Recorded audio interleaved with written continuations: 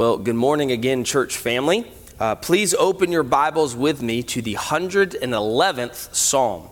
We're going to be examining Psalm 111 this morning, taking a brief 2-week break from 1 Thessalonians. We're going to take this week and, of course, next week, Easter. We're going to look at Revelation 5 and really 4 and 5 next week. And so we're taking a brief break, but this really goes in a lot with some of the themes we've been covering in 1 Thessalonians. So hopefully it'll be an encouragement to you. I pray that you got your Bibles open and you're ready to dig into God's Word with me. Psalm 111 says this: Praise the Lord. I will praise the Lord with my whole heart. In the assembly of the upright and in the congregation, the works of the Lord are great, studied by all who have pleasure in them. His work is honorable and glorious, and his righteousness endures forever. He has made his wonderful works to be remembered. The Lord is gracious and full of compassion. He has given food to those who fear him. He will ever be mindful of his covenant. He has declared to his people to the power of his works, and giving them the heritage of the nations. The works of his hands are verity and justice. All his precepts are sure. They stand fast forever and ever, and are done in truth and uprightness. He has sent redemption to his people. He has commanded his covenant forever. Holy and awesome is his name. The fear of the Lord is the beginning of wisdom. A good understanding have all those who do his commandments. His praise endures forever. First Baptist Church of Gray Gables, the grass withers and the flower fades, but the word of our Lord endures forever. Would you join me in a word of prayer before we dig in? Lord, we thank you for this word. We thank you for this time that we are allowed by your grace to dig into your word so that we may know you better. Father, thank you for revealing yourself to us in the scriptures. We pray that our eyes would be opened and our ears would be attentive to all that you have to say to us this morning, so that, Father, we could be made by the power of your Spirit more and more into the image of your Son, Jesus Christ. And of course, if there's anyone listening, Father, who doesn't know you by faith, Lord, we pray that they would hear the gospel clearly portrayed in this message and through your word, and they would come to know you by saving faith. We pray this in Jesus' name. Amen. Well, if you were able to follow along in the Hebrew, which I don't know if you are, but you would notice that this is actually what they call an acrostic poem, starting with the first letter of the Hebrew alphabet, Aleph, and ending in Tav, the last. And there are 2 lines in each of the verses except for verses 9 and 10, and there are 3 lines there. Each of these lines begin with the next letter of the Hebrew alphabet going sequentially all the way through beginning to end. Now, why in the world would anybody write like this, right? Was this a school teacher teaching kids the ABCs? Well, maybe it was a piece of art. Perhaps it was done as a way to show how all the letters of the Hebrew alphabet could be used to praise God. But most likely it actually was used for those to be able to remember these short phrases. So it would help hearers remember the praises of God. Why would this praise be so important for them to remember? Well, that's really kind of what we want to look at today. We want to look first at the call to praise God that's found in verse 1. Then we want to look at the reasons to praise God in the body of the psalm. And then finally, the call to fear God in verse 10. And as we do this, our prayer is that you will feel encouraged in your praise of God and perhaps reminded at some of the reasons you have to praise God that you have been neglecting recently. That you will be encouraged to fear God, and in fearing God, so be wise. Well, with all that said, let's dive in right into the beginning of this psalm and we meditate on its beauty and its truth. First, we find the call to praise God. That's the first thing we find in this psalm, and we find it right there in verse 1. Verse 1 starts off with this proclamation, praise the Lord, right? In the Hebrew, it's the word hallelujah. Halal is the verb to praise. Hallelujah is the imperative you praise, and Yah is who you are praising. And so Yahweh, God, Hallelujah. You are praising God. It's a command to praise God. This is the call that the psalm begins with. And then the psalmist goes on to say, I will praise the Lord. How? With my whole heart. So there's the command, there's the summons, praise the Lord. Then we have the psalmist saying, praise the Lord wholeheartedly. Praise the Lord wholeheartedly. Now, we don't know, but this actually could have been very much a solo that was being delivered at the temple during some great festival like the Passover. And so it begins with the singular, I will praise the Lord with my whole heart. It's how David kind of begins Psalm 34. We know that one, right? I will bless the Lord. But there, David said he would do so at all times. Here in Psalm 111, the psalmist begins with the concern, not so much that the praise be constant, but that the praise be sincere. We know that this was a problem from those who worship the Lord in the temple in the Old Testament, right? Isaiah 29 verse 13, the Lord says through Isaiah, inasmuch as these people draw near to me with their mouths and honor me with their lips, but have removed their hearts far from me. Well, our praiser here, the writer of this psalm, would have none of that, right? He will not come into the presence of God half-heartedly and mumble his praises. He will praise God with vigor and energy that shows that his whole being is engaged in this all-consuming task. Not only would he praise the Lord sincerely or wholeheartedly, though, he would also praise the Lord corporately. Did you notice that? In verse 1, it concludes by saying, in the assembly of the upright and in the congregation. That is among the worshipers of the Lord that were gathered in Jerusalem. Now, as I said previously, he likely wrote this song to lead some people in praise. And friends, it's just good for us to give praise to God in public. Do you know that? I feel like sometimes we don't want to do that because we don't want to come across pharisaical. But friends, think about it. We enjoy God's blessings publicly. Of course, we don't want to come across not wholeheartedly, like we said previously, but we also want to praise him publicly. It is right for us to give thanks and praise to God publicly for enjoying his blessings. Of course, as Christians, we know we are addressed by the psalmist here, and we are to give praise to God. That's not news to us, right? We know that we're to give praise to God because that's what Christ did.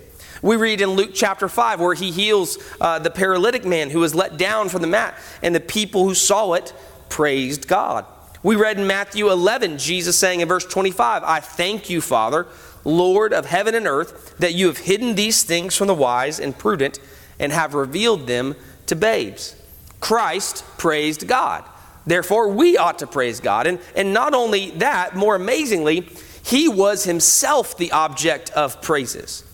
You remember what we're worshiping, what we're celebrating today, what today represents. We really don't celebrate it, but what today represents. It represents the triumphal entry, right? The triumphant entry. His last week of his earthly ministry, Jesus enters in, and what do the people begin to do? They begin to praise him.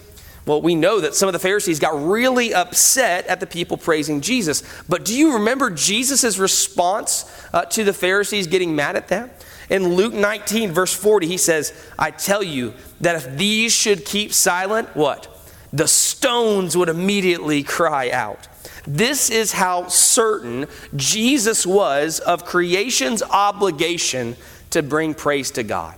And as a creature, we are obligated to bring praise to God. As Christians, we are be part of that crowd that tells of his greatness and sings his praises. Excuse me. Like the psalmist here, we should labor to see that we do this wholeheartedly. And can I ask you this question this morning? Are your praises to God, are they wholehearted? Are they wholehearted praises? How can you tell? Well, friends, simply take the time to investigate every corner of your heart. When you are happy, do you sing praises to God? Well, it says we should do that in James, right? Or how about when, on the other hand, you're facing incredible difficulty, particularly in your Christian life? Then do you praise God? Or is it the only time you praise him on Sunday mornings at church when we sing, and then really then it's only with your lips, and even then only sometimes with your mouth not really all the way wide open. You're kind of mumbling the lyrics of the songs. What does it mean to praise God wholeheartedly? Don't think in order to be real, something has to be private. We've often said that our Christian lives are to be personal and public. Personal does not mean private. We should enjoy being able to come together on the Lord's Day, singing God's praises to His people. We should love to hear the voices of those who have been redeemed by the Lord. It's a natural thing for us as Christians to delight and rejoice in. But I pray that we may see a culture that's developed here as a church family that realizes the importance of God's praise. So we want to give ourselves to it here. We want to make it central, that when we sing, we really, really sing, and we sing loud. We live lives, not even just singing, but lives that are transformed by our praises to God. That it's in our conversation, that's in our greetings and our departures from one another. We praise God. We want to live in a way that causes God to be praised throughout the week wherever we are. So let's pray that God would bring about us in a really shocking and provocative way of living that provokes praise to Him because of how we live. That people would see how we live and it would provoke praise. Well, this is our call to praise. The psalmist spends most of this short psalm now giving us reasons. This is point 2, the reasons for praise. What are the reasons for praise? Well, there's really 2 categories here that he breaks this down in. The first is we praise God for His works. We praise God for His works. And more specifically, he calls us to praise God for all of His works. Praise God for all of His works. In fact, read verses 2 and 3 along with me here. The works of the Lord are great, verse 2, studied by all who have pleasure in them. Verse 3, His work is honorable and glorious, and His righteousness endures forever. This inspired poet, this psalmist, imagines God's people delighting in God's work, so he is searching them out and pondering them. These works are, he says, great, they're glorious, they're majestic, they're splendid. From God's creation of this whole world to this solar system with its meteor showers, to the galaxy, to the whole universe, down to Him providing for us so very carefully, even down to the most minute matters.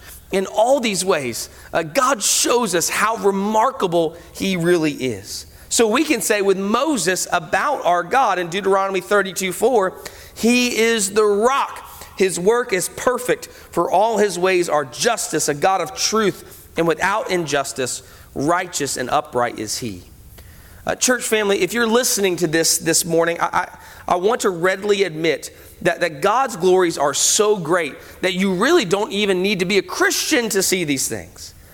There are things, these are things, the things we're talking about, they're things that every person on this planet should be able to see and give testimony to what Paul calls God's invisible attributes. His eternal power and divine nature having been understood by the things that are made clearly seen by them.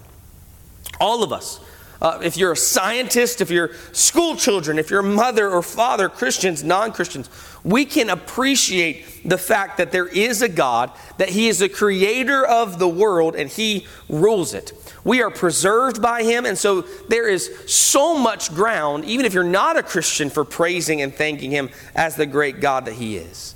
Yet we need to heed these instructions of the psalmist.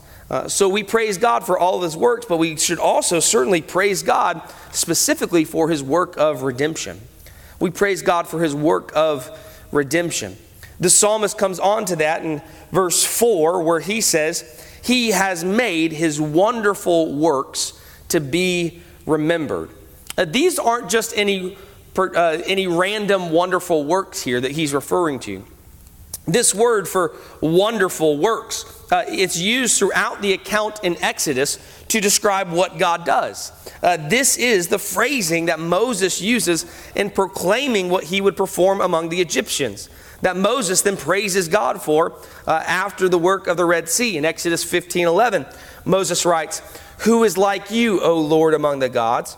Who is like you, glorious in holiness, fearful in praises, doing wonders, doing wonderful works. The psalmist is referring specifically to the working of miracles that God did to bring his children out of slavery in Egypt. So these are the wonders that he's specifically urging to be remembered and proclaimed. Of course, this is why the Passover was established. It was in commemoration of the Exodus.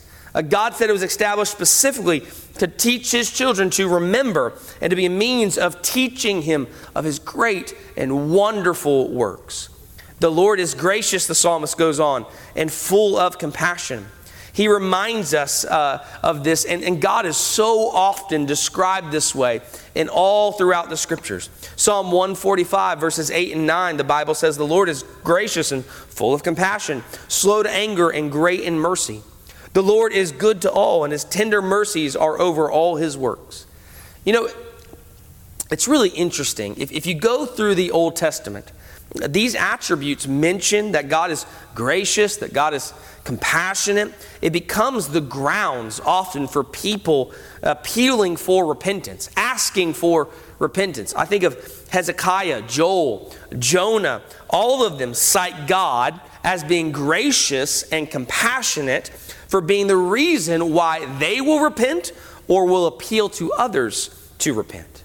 The mighty creator of the universe, who is completely just and righteous, friends, he is also compassionate and gracious. We've experienced that in our own lives if you're a Christian, haven't you? Now back to our psalm. In verse 5, we find the psalmist reminding us of how God provides food for those who fear him.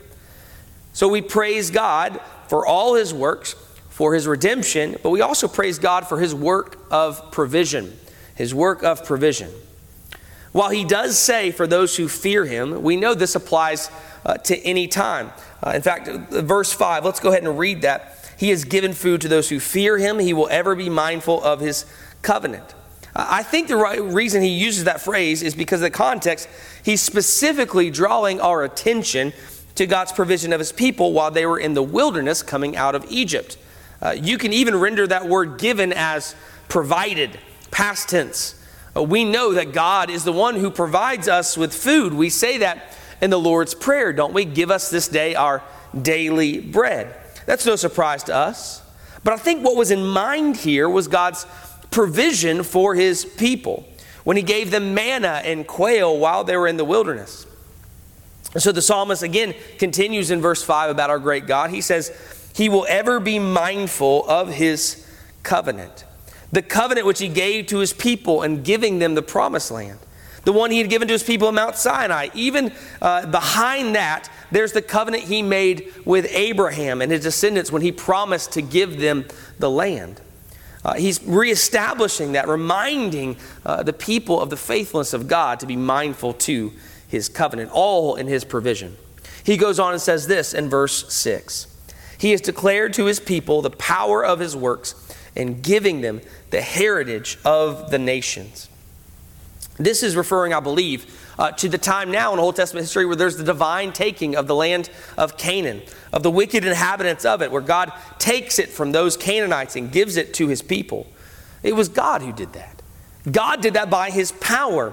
We read in Psalm 78, our scripture reading this morning in verse 55, he also drove out the nations before them, allotted them an inheritance by survey, and made the tribes of Israel dwell in their tents. So we know that this is the case. Verse 7 says this, the works of his hands are verity and justice. That means that this is a God that we serve that does no wrong. His works are perfect.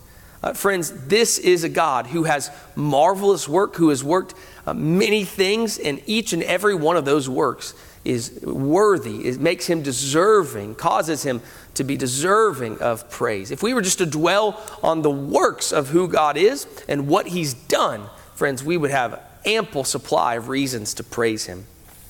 Here in verse 7, though, there's this transition that the psalmist makes from praising God for his work to praising him specifically for his word.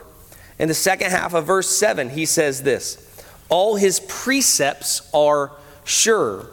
So he's changing now from considering his works to particularly considering his word. We know Psalm 19:7, one of my favorite verses. The law of the Lord is perfect, converting the soul. The testimony of the Lord is sure, making wise the simple. All of God's words can be trusted. That's the testimony of Scripture from beginning to end. He goes on describing these precepts in the first line of verse 8. He says they stand fast forever and ever. And so just as God's covenant with his people is forever, so his precepts are forever. That's what we see here. We can praise him for his word because we know his precepts are forever. He says these precepts are done in truth and uprightness, just like all of God's other works as well. So God's word never changes. God's word never needs to change. Now, I don't think many Israelites at the time this psalm was being written were thinking of God's word being changing. I don't think they would have needed to know that after they've seen the law given at Mount Sinai. I mean, it's inscribed on stone, right? It gives you the thought that it won't be easy to erase or change in any way. You're not just going to edit that and hit the delete button on those. That's the idea. You understand that God's word, it lasts forever. And let me just say, you should know this, what we understand ourselves to be doing and going verse by verse through texts of Scripture is giving out the same word of God that was written there. We understand that what the psalmist said here is actually inspired, God-breathed out by God. So we give ourselves every week to coming together and studying God's unchanging word, praying that his Holy Spirit would cause us to understand what it means for us today. The Bible says in Hebrews chapter 13, verse 8, Jesus Christ is the same yesterday, today, and forever. Friends, the word of God is unchanging. So if you believe this, because it's easy for us to say that, isn't it? Yeah, we believe his precepts are forever. But what's your practice of that look like, friends? If you believe this, why don't you give more time to studying God's word? Right? If you believe that God's word is in fact the unchanging revelation of his will, why don't you, not the person sitting next to you, not the person that you're comparing your Bible reading to and thinking that you're doing enough, why don't you give more time to study God's word? Do you know that time spent studying God's word is never time lost? You ever thought about that? Can you ever remember a time, if you're truly a Christian, that you spent 30 minutes or an hour just reading Scripture and leave going, golly, why in the world did I waste all that time doing that? No, that's not our experience. But how many things throughout the week do you think about afterwards? Oh man, why did I spend so much time watching that? Why did I spend so much time doing that? But you really never thought about that when it comes to studying Scripture, have you? Church family, how long does it take us to learn? Time studying Scripture is never a lost investment.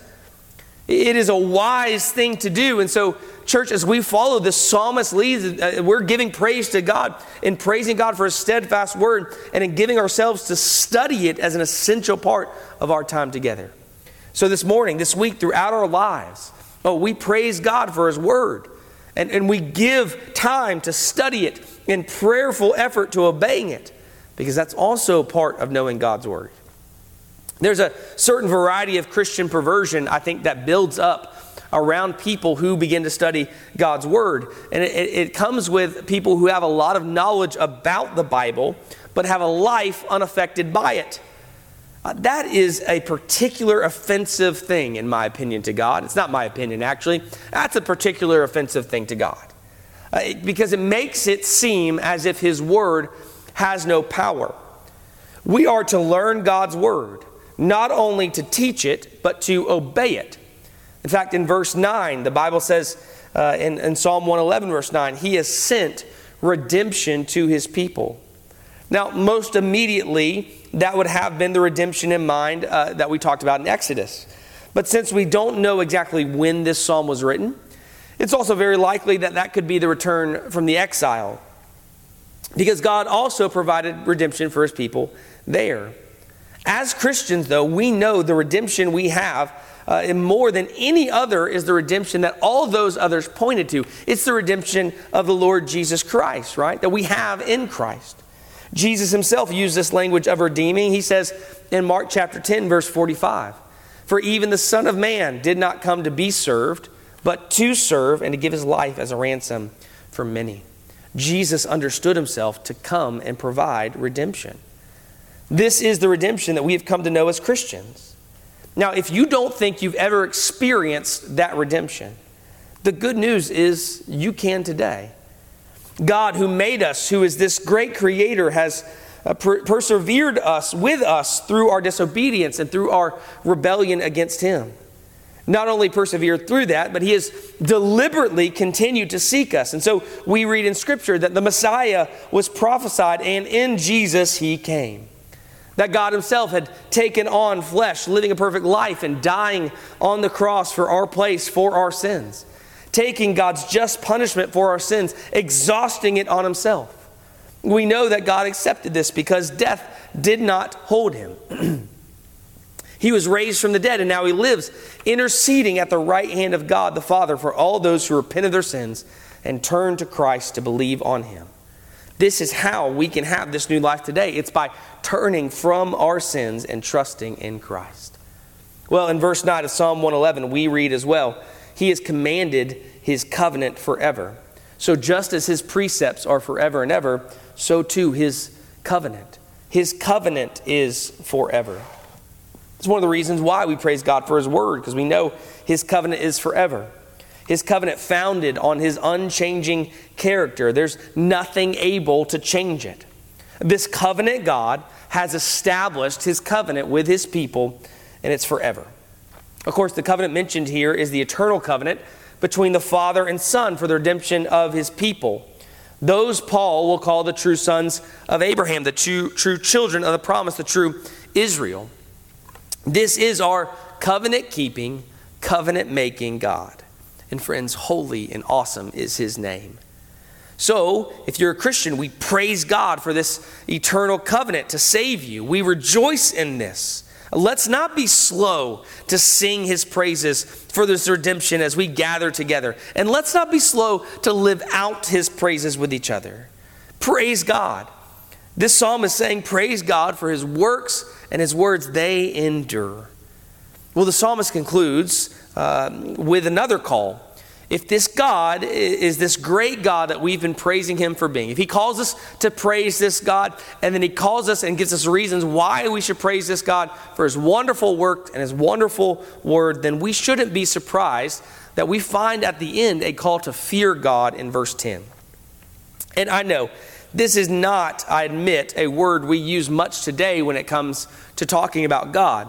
And the psalmist has already prepared this for us by mentioning that in verse 9, that his name is awesome, which may seem different to us in the 21st century, but in Hebrew, the word literally means fear-inducing. He then reminds them what God is like as he goes on in verse 10 saying, the fear of the Lord is the beginning of wisdom. Of course, you've heard that before, haven't you? It's a common theme in the Bible. We see it in Proverbs and Job and Isaiah. We read in Proverbs 1:7, the fear of the Lord is the beginning of knowledge, but fools despise wisdom and instruction. Isaiah 33:5 and 6, the Lord is exalted, for he dwells on high. He has filled Zion with his justice and righteousness. Wisdom and knowledge will be the stability of your times and the strength of salvation. The fear of the Lord is his treasure. Friends, there is no overestimating the importance of a right understanding of the fear of God. Such fear it's really the natural response to beginning to understand truly what God is like. We naturally fear him, and this fear is the beginning. You can also read that as kind of the chief part, right? It's kind of like our word for first. First can mean where you begin. It can also mean the ultimate. Well, the Hebrew word's just the same. That's what the fear of the Lord is. It's the beginning of wisdom. It's the initiation of it, but it's also the consummation of it. It's the reverence that we have toward God. And I don't know about you, but that the world around us would hear this, that they would learn this, that they would consider all the false wisdoms that our world peddles today, And not only that, but the false wisdoms and the bitter fruit that those false wisdoms bear. From Buddhism to communism to Islam to postmodernism to nationalism, false ideas about the meaning and purpose of life, they bear bitter fruits. The Bible tells us in the Old and New Testaments that the fear of Yahweh is the beginning of wisdom. That's in parallel with this next line that comes up in our text. That means the fear of the Lord involves following his precepts. So to understand the truth about what God has done in Christ and to obey what he has told us is the beginning of the wise life, he intends you to live. Do you realize that this morning? God's law is something you are supposed to follow.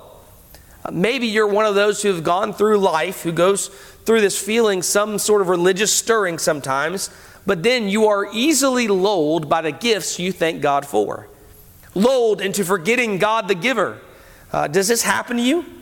Especially in the Easter season?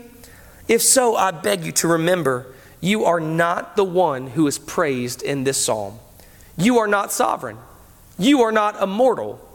Friends, you will die and give account to the one who is truly the eternal King. At one point, John the Evangelist described some torn religious leaders of the day in John chapter 12. He described them in his narrative as believing in Jesus, but get this, John writes, but because of the Pharisees, they did not confess him, lest they should be put out of the synagogue. Verse 43, for they loved the praise of men more than the praise of God. That really just about sums it up, doesn't it? They loved the praise from men more than they loved praise from God. That would just be a great epitaph to put over your grave, wouldn't it? Be great to go on your tombstone. You don't want that said about you, do you? They loved praise from men rather than praise from God. That's chilling, isn't it? God is the one we are to fear and steer our lives to accordingly. Paul wrote this about the human condition in Romans chapter 2 and 3. On the one hand, on chapter 2, he says that a man who's been given a new heart by God, such a man, he says in verse 29, whose praise is not from men, but from God. But then in the very next chapter in Romans 3, when he's giving that long summarizing list of quotations about our natural state and sin, he concludes with this quotation in Psalm 36. There is no fear of God before their eyes. Church family, this idea of the fear of God, it is a crucial idea in the Bible. It's a crucial idea in your own life. You do live in some kind of ultimate regard for someone or something. Maybe it's yourself. Maybe it's some kind of idealized standard. Maybe it's a changing idea of God. But friends, we will give an account to God. We need to acknowledge that in our hearts and our lives today. You know, it's interesting. Often the fear of the Lord it's associated with the judgment that's coming. In fact, in the book of Revelation 14, an angel appears and announces with a loud voice in verse 7, fear God and give glory to him, for the hour of his judgment has come. Friend, pray that God would liven your conscience now. That's really our prayer. It'd be better for you to hear the accusations of your conscience against you now while there's still a time of grace than that final day where you stand before the throne of God. There is no time then for repentance and change. Pray that God would give you a conscience sensitive to him. Acknowledge Christ. Fear him alone. Regard him as your ultimate judge because he is. Well, we should bring this to a close. How will you obey this call? Will you fear God? And will your fear of God cause you to have regard for him and his word so you pay attention to him? Wisdom comes through teaching, through time, and through trouble. Listen to God's word. Live it out, even when times are difficult. That is how you gain wisdom, and true praise will engender true fear. True fear of God will cause you to praise him for the wonderful, magnificent, compassionate, gracious God that he is. Do you see how important this topic is? This is fundamental to the biblical representation of religion. When we read of the early church in the book of Acts, it wasn't any particular ethnicity that marked them off. They weren't all part of one place in the Middle East. What marked the early church was their allegiance to God above every other authority. That is, it was their united, unique fear of God that made them one. Let's pray that God causes us as a church to be marked by that wisdom. More than any amount of just mere knowledge.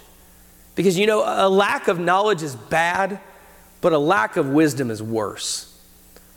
Because worse than not knowing is knowing what's right and not doing it. Education can give you the knowledge, but only grace can give you the wisdom to obey God, to fear Him supremely, to love Him, and to heed His word. As the psalmist here says at the end, summing up the reality that causes us to fear God, he says, His praise endures forever. Why? Because God is forever praiseworthy. A day never dawns that God is not worthy of our praise. He is eternally unchanging, a righteous, great, glorious, majestic, wonderful, compassionate, gracious, provident, covenant, powerful, faithful, just, trustworthy, steadfast, just, and holy, awesome God. And all of that is talked about in this short little psalm with just 10 verses. Can you imagine the richness of the description of God throughout all the Bible as you come to see who this great God is?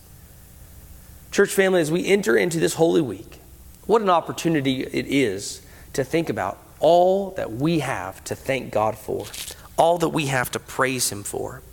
May He help us to gain the wisdom that we really need, even more than we realize. Let's go to the Lord in prayer. Father, we pray that You would help us to examine our own hearts and know them truly. We pray that You would reveal Yourself to us, that we would see what a God You are, how worthy You are of all of our praise, trust, fear, obedience, love, and allegiance.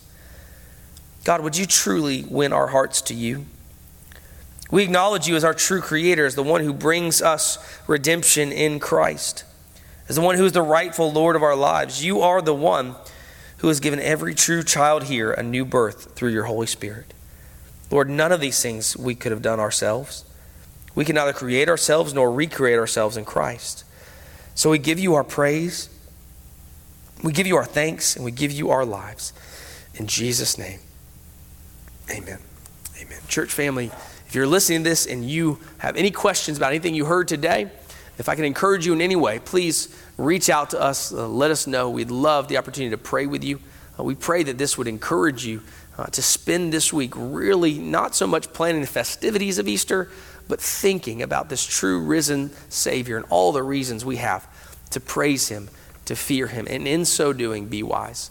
And of course, if you're here listening to this morning and you do not have this relationship with the Lord, you know that on your tombstone it could easily say they feared man rather than fearing God. Then friend, I'd love the opportunity to walk with you in further detail the gospel that was explained to you today, and teach you about the redemption that Christ has accomplished on behalf of people who repent, place their faith in them. However we can help you, church family, we're here to serve. We love you. God bless. Have a wonderful, wonderful week.